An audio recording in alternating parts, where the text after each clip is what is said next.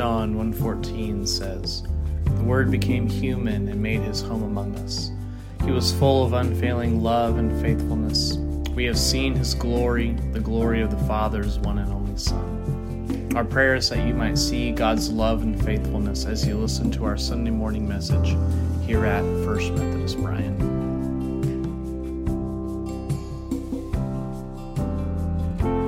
Thank you, Jeff. If you are here today with us and you have your Bibles and you want to open them up, we're going to be in the book of Nehemiah.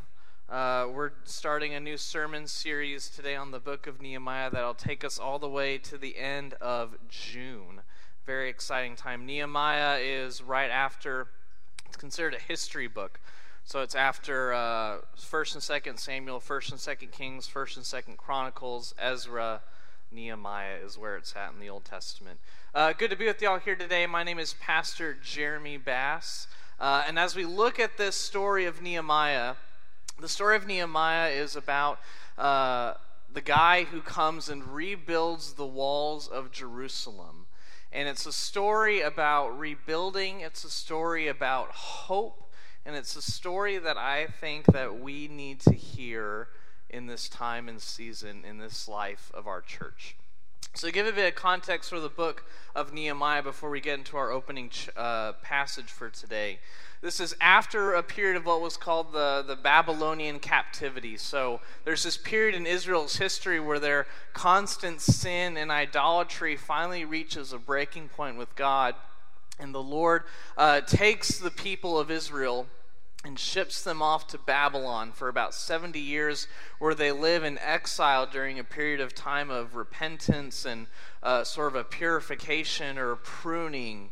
And then after this period of 70 years, the people then return back to the city of Jerusalem, return back to Judah, return back to that area when the Persian Empire arises. And they return back to Jerusalem to find that the city has been ransacked, destroyed, burned to the ground.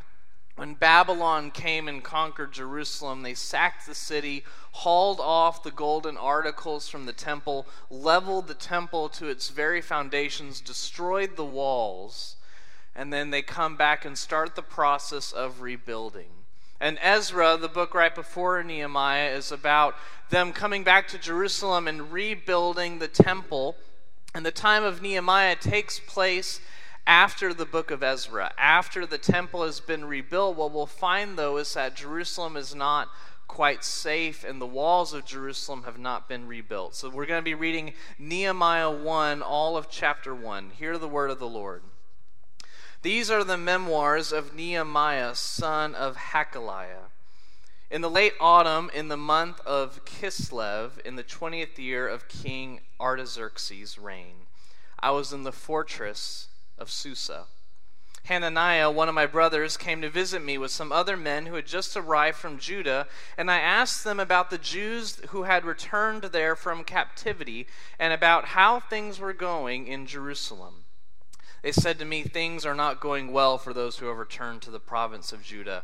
They are in great trouble and disgrace. The wall of Jerusalem has been torn down, and the gates have been destroyed by fire." When I heard this, I sat down and I wept. In fact, for days I mourned and fasted and prayed to the God of heaven. And then I said, "O Lord God of heaven, the great and awesome God who keeps his covenant of unfailing love with those who love him and obey his commands. Listen to my prayer. Look down and see me praying day and night for your people Israel. I confess that we have sinned against you. Yes, even my own family and I have sinned. We have sinned terribly by not obeying the commands and decrees and regulations that you have given to us through your servant Moses. Please remember what you told your servant Moses. If you are faithful to me, I will scatter you. If you are unfaithful to me, I will scatter you among the nations. But if you return to me and obey my commands and live by them, even then when you are exiled to the ends of the earth, I will bring you back to the place that I have chosen for you, for my name to be honored. The people you rescued by your great power and strong hand are your servants. O Lord, please hear my prayer. Listen to the prayers of those of us who delight in honoring you. Please grant me success today by making the king favorable to me. Put it into his heart to be kind to me. And in those days, I was the cupbearer of the king. The word of God for you and me, the people of God. Thanks be to God. And the focus of this passage, as we see, is Nehemiah is kind of obsessing and focusing on the state of the walls of Jerusalem. And so why were walls so important? It's hard for us to understand because, we don't have a wall around Bryan and College Station, do we? It's just very open. You just suddenly drive in and boom, you're hit with city. But for most of human history, the way that you protected yourself from raiders and from conquering armies was by having a really good and strong wall. Because they didn't have airplanes, they didn't really have siege equipment, was fairly hard to construct and very expensive. And if you had a good, strong wall, you could defend against the mightiest army. In fact, before Jerusalem was sacked during Babylon, there was another time when a strong invading army came and besieged Jerusalem. And because they had such a strong wall, the army was not able to come and conquer Jerusalem. That if you have a strong wall and you have good gates, you can keep out an invading army. Think back to the stories that we tell in our history, the story of the Odyssey and the Iliad, where the Greeks are trying to go and conquer Troy, and they can't break through Troy's walls, if y'all remember that story. So what do? They build a Trojan horse to sneak through the walls. That a good and powerful wall can defend against even the mightiest army. And so here Nehemiah is hearing the reports about the city of God in ruin and devastation because their walls have not been rebuilt. That they're vulnerable from their enemies. The gates have been burned down. And that the great city of God that the Jews prided themselves on is in devastation and ruin. And here you have Nehemiah, a high-ranking Persian official. It says at the end of this that he was the king's cupbearer, that he was a person who was close to the king. And so you have this contingent of people who come to Nehemiah, and they're basically asking, can you help us to rebuild the wall? And look at what Nehemiah's response is. Verses 3 and 4. They said to me, things are not going well for those of us who have returned to Judah. They are in great trouble and disgrace. The wall of Jerusalem has been torn down and the gates have been destroyed. And when I heard this is what Nehemiah says, I sat down and I wept. In fact, for days I mourned. I fasted and prayed to the God of heaven. That Nehemiah mourns over the destruction of the holy city. He mourns over the destruction of Jerusalem. So as we look at our day and time and the lessons that I think Nehemiah is teaching us, I think the first lesson we can take away is that it is okay for us to mourn over brokenness and devastation. It's okay for us to mourn over our brokenness and devastation.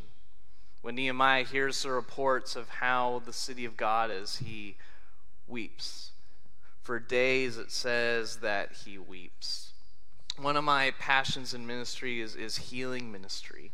And one of the lessons that I learned in doing healing ministry is that true healing, true radical transformative healing of the soul can't happen until you acknowledge the hurt that you've experienced.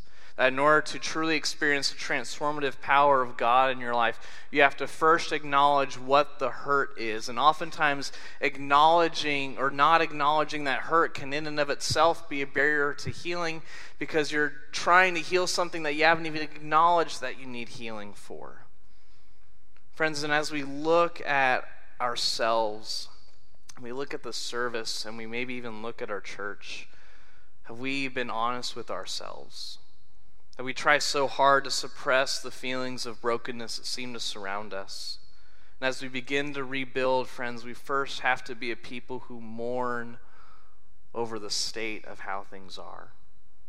We have to first mourn over what has been lost.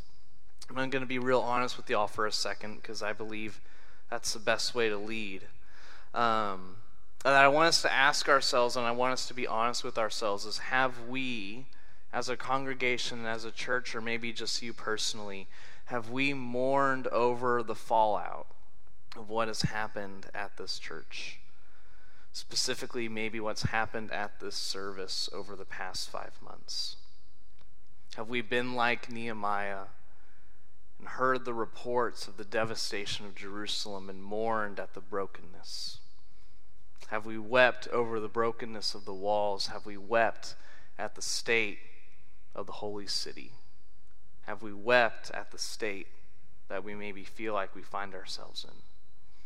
Because Jesus desires to bring healing, hope, and as we talked about last week, resurrection, restoration to his church.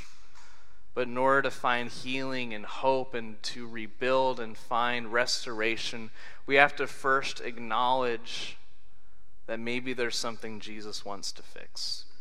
We have to first mourn over what has been lost. Nehemiah, before he does anything, he hears the reports and he mourns and he weeps over the devastation. He weeps and mourns over Jerusalem, and that is an invitation for us as well. That we can be a people who first maybe need to weep and mourn over what's been lost. And then afterwards, after the period of mourning, after Nehemiah laments over what's been lost, look at what then he does. For some days I mourned, and then it says, I fasted and I prayed to the God of heaven. I fasted and I prayed to the God of heaven, that we mourn and we acknowledge the brokenness and we acknowledge the burned down walls and the burned down gates. And then it says he fasted and prayed to the God of heaven. And this is the fundamental truth, is that prayer and fasting is the pathway to rebuilding. Prayer and fasting prepares the way for rebuilding. And what we'll see as we go throughout the book of Nehemiah, that this is sort of the first instance that Nehemiah prays. But as we go forward, we find that Nehemiah himself is a man of deep prayer. That there's an issue that arises and Nehemiah will say a prayer. There is a good thing that happens and Nehemiah will give a prayer of thanks. That when he needs help, he'll say a prayer that his life will find is categorized by deep prayer. And any rebuilding effort that we desire to have for this church or this service needs to have that foundation of prayer, a foundation of seeking the face of God, because fundamentally this is God's church, not ours. And if we want to look to the face of God to rebuild us, we need to be a people who pray and fast for the Lord to come. You know, when I was growing up, one of the things that we loved to do was go to the beach. It was one of our favorite vacation spots. We were about 30 minutes away from Galveston, and so we just loved to go to the beach all the time. And one of the things me and my brother used to love to do was build sand castles. Did any of y'all growing up love building sand castles? Or maybe any adults still love building sand castles? It's so fun because you can like plan and strategize and come up with this great design, and you have all these like cool molds and shapes, and you'll spend just hours and hours just building this magnificent structure of a sandcastle. And me and my brother would just love building these elaborate sandcastle structures, and we'd go and we'd find all these little shells and use it to decorate our mighty wall and our mighty city or fortress that we had built that day. But what was interesting is every time we would then come the next day, what would happen to that sandcastle? It would have fallen down. The high tide comes in and it destroys the sandcastle. Exactly right, Cooper. Because that's what happens when we do any type of rebuild effort and it's not built on the Lord and it's not built on a foundation of prayer. It's like we're children building sandcastles on the beach. It can be impressive for a while. It can maybe last for a while, but any foundation that's not built on what God is doing is not bound to last. And what we'll see in this book, what we'll see in Nehemiah, is that the rebuilding effort of Nehemiah, building the walls back up, is a supernatural movement of God that he accomplishes in a short span of time. And what we'll see is that whenever Nehemiah comes up against anything, he is a person of prayer, that he spends days praying and fasting. And Scripture makes this clear link between the walls being rebuilt and all this mighty favor of God pouring himself out over the people of God to Nehemiah's prayer life. That when Nehemiah prayed and fasted for the Lord to move, the Lord responded to his prayers and fasting. And so when we come up to things that we face, either in this church or in our own life, do we have the similar heart of Nehemiah to immediately go to the Lord in prayer, or do we treat it more as like an emergency room, last resort, something that we'll do if things get really bad? Or do we treat it as the first thing that we do? There's this quote from Pete Greig in one of my favorite prayer books that he wrote. He says this about intercessory prayer, or praying for things.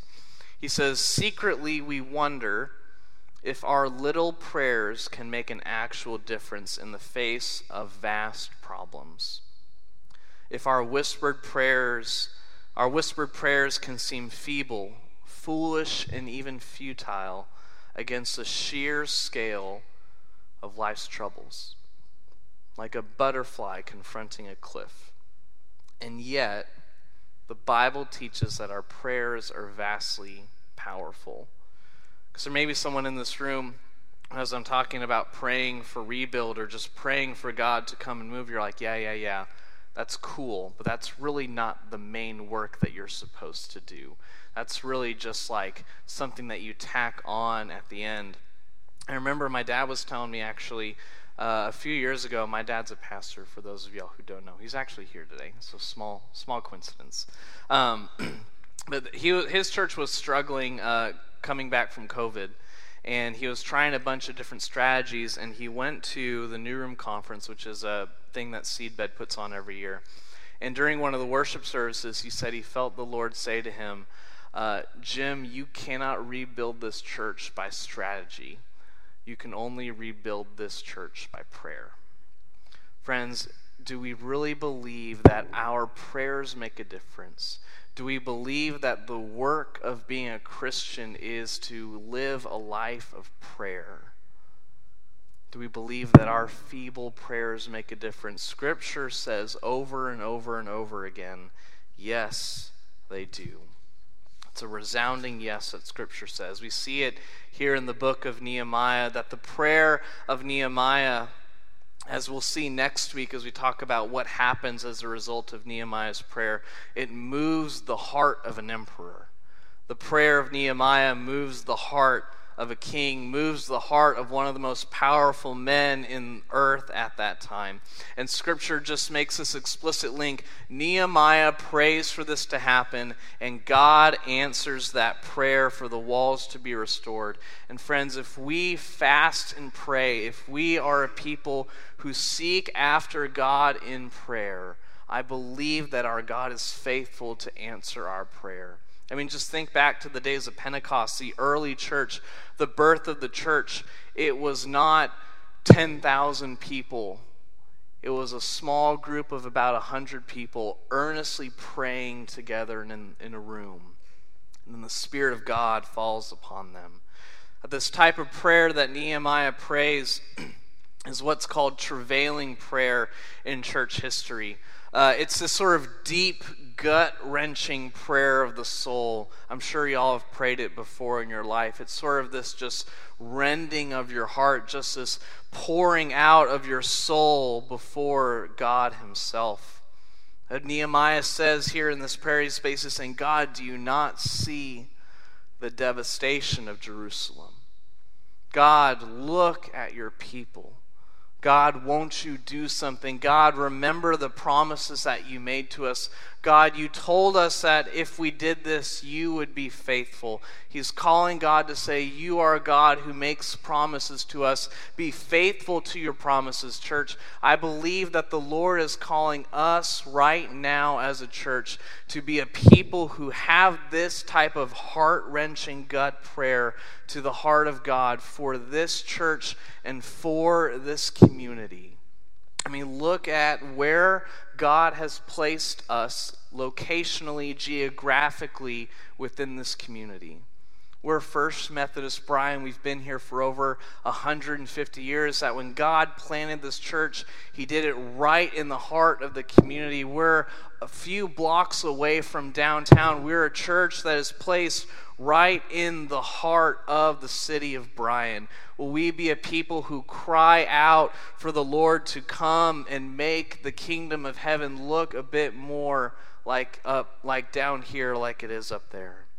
Lord, come and make Bryan as it is in heaven. Lord, let your heart for this city become our heart for this city. Lord, won't you come and do a new thing among us? Will we be so bold to pray like Nehemiah does? Lord, come and do a new thing. Lord, come and rebuild these walls. Lord, come and rebuild this service. Come and do a new thing among us, Lord. Will we be a people who seek the face of God in prayer? Or will we be a people who try to strategize our way to try to build sandcastles to rebuild? Because this is how Nehemiah prays. As we look at our own prayer life and as we look at praying for this church and praying for this community, here's how he does it. He first starts off by declaring who God is. Starts off by declaring who God is. He says in verse 5, O Lord, God of heaven, the great and awesome God who keeps his covenant of unfailing love with those who love him and obey his commands. He starts by declaring the majesty and the splendor of God. I think I do this in my own life sometimes too, that you can kind of pray like safe, easy, comfortable prayers that don't really challenge or push us outside of our comfort zone. And I think one of the reasons we maybe pray smaller prayers is we forget who it is we're praying to. That we're praying to the God of heaven, the God of resurrection, the God who creates galaxies for his splendor that no eye will ever see, but that delight and glory in the Lord. The God who does miracles in our midst, the God who makes the blind to see and the lame to walk. That is the God that we're praying to. And sometimes it's helpful for us as we start our prayers, as we start this sort of travailing, heart-wrenching prayers, to remind ourselves, who is this God that we're praying to? We are praying to the God who comes and does wonderful things in our midst. So he starts off his prayer by declaring who God is. And then he confesses his sin. He declares who God is, and then he confesses his sin. Look at verses 6 through 7. Listen to my prayer. Look down and see me praying night and day for your people Israel. I confess that we have sinned against you. Yes, even my own family and I have sinned. We have sinned terribly by not obeying the commands, decrees, and regulations that you gave us through your servant Moses. That the way that Nehemiah prays, if you notice the way that he prays, he confesses the sin both personally, his own individual sins before God, but he also confesses corporately the sin of his community. That is something that we need to be a people who do. We need to be a people who get comfortable with confessing sin. All confession of sin is, I think we make too big a deal out of confession of sin. It's just basically telling God stuff that he already knows. Lord, I know that I've done this against you, and I know that you know that I've done this against you. Lord, won't you come and forgive me? Lord, won't you come and take this from me? Because there is never a revival, there's never an awakening without first a confession of sin. If y'all remember the Asbury revival, I don't know if Rick talked about it when he was preaching. the Asbury revival that happened at Asbury University about a month ago. One of the factors of that revival was students were just pouring out their hearts, just confessing sin to one another, confessing sin before God, because as God calls us to be his holy people, as God calls us to be resurrection people, we are to be a people who cast our sin away from ourselves and to the cross right where it belongs. That if we want to be a people who pray for this church and pray for this community, we need to first look inward at ourselves and say, Lord, what have I done that has offended you? And just give that right back to him. Nehemiah declares who God is. He confesses his sin. And then after that, he then cries out for intervention. That's what verses 8 through 11 are about, is Nehemiah crying out for intervention. Please remember what you told your servant Moses. If you are unfaithful to me, I will scatter you among the nations. But if you return to me and obey my commands and live by them, then even if you are exiled to the ends of the earth, I will bring you back to the place I have chosen for my name to be honored. O Lord, hear my prayer in verse 11. Listen to the prayers of those of us who delight in honoring you. Grant me success by making the king favorable to me. Put it in his heart to be kind to me. That's only after that, after we recognize the majesty and splendor of our God, lay all of our junk before him, then do we come and cry out saying, God, come do something among us. Lord, remember your faithfulness. Lord, remember your covenant among us. Lord, remember these promises that you give us. And he asks bold things of God, doesn't he? Lord, make it so that way when I go and ask the king for a favor that he looks favorable to me. Lord, put it on the heart of the king to be kind to me. Lord, you promised you would do this thing. Lord, come and do it now. One of the things that they taught us at Asbury Seminary, Dr. Tennant would say this over and over, the president of the seminary. He would say that we need to be people who dream so big that unless God intervenes, it won't succeed. We need to be people who pray so big, who have high aspirations, who have high expectations of God. I want us to be a church who dreams boldly with Jesus, who dreams big, who desires for God to come and do a new and mighty thing in our midst, to pray with the heart of God. I want to close with this illustration as the band comes back up. I don't know if you ever gone camping and you have like a little fire, and or maybe even your backyard you have a little fire pit. And after a while, when a fire, the fuel dies down, you eventually have embers, right? And like there's no raging fire, but you have kind of embers. And there's always this choice that you then have when you see the embers of the fire. You can either add more wood to the fire and use your breath to kind of bring it back to life and have it become a roaring fire again, or you can decide to just leave it be and have all those embers turn to ash. Friends, I think that we as a church are at a crossroads right now. I think that we are a church where maybe embers is too dire, but maybe our fire has gone down, or maybe it feels like we have embers. Now, embers aren't a bad thing. In fact, I believe that embers are the moment that the Spirit of God works most powerfully. But there's always this then choice that we have before us. Will we be a people who ask for the Spirit of God to come and add more fuel to our fire and have His Spirit have a mighty wind rush onto those embers and become a blazing fire for His glory?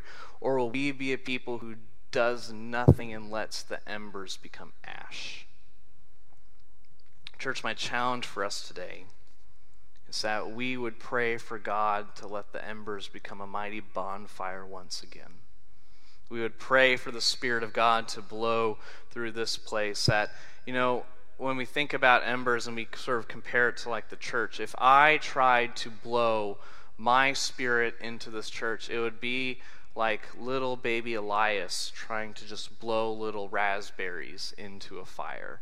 It's not really going to work very well. Like when you have a little baby and they're trying to blow out like their first birthday candle, what do you have? You have like the parents stand behind them, and they'll be the ones who actually blow out the fire. That we can try to do this on our own, but really it's the Spirit of God and Him pouring Himself out over us that does all the work.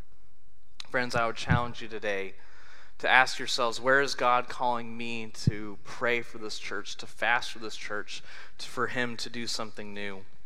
You may have noticed on the altar rails, there's these little magnets that I would encourage y'all to take one, or if you feel like you know what you want to do, to just write on it already, but to take one and bring it to a place where you live or work or wherever you would see this magnet.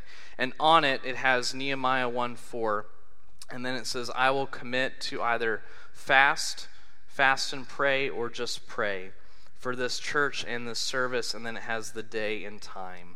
Friends, I would encourage us to be people who pray for God to come and do something new, to not just have human strategies for God to come and do something new, but to really build it on a foundation of prayer. My commitment to y'all is that every Wednesday, until the Lord tells me to stop, I will be in the prayer chapel fasting and praying from 12 to 1 every single week.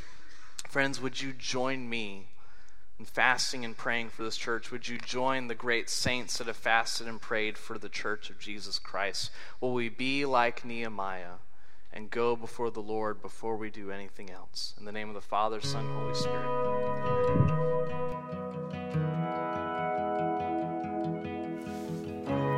Thank you for listening with us. We hope that you have encountered the risen Jesus today.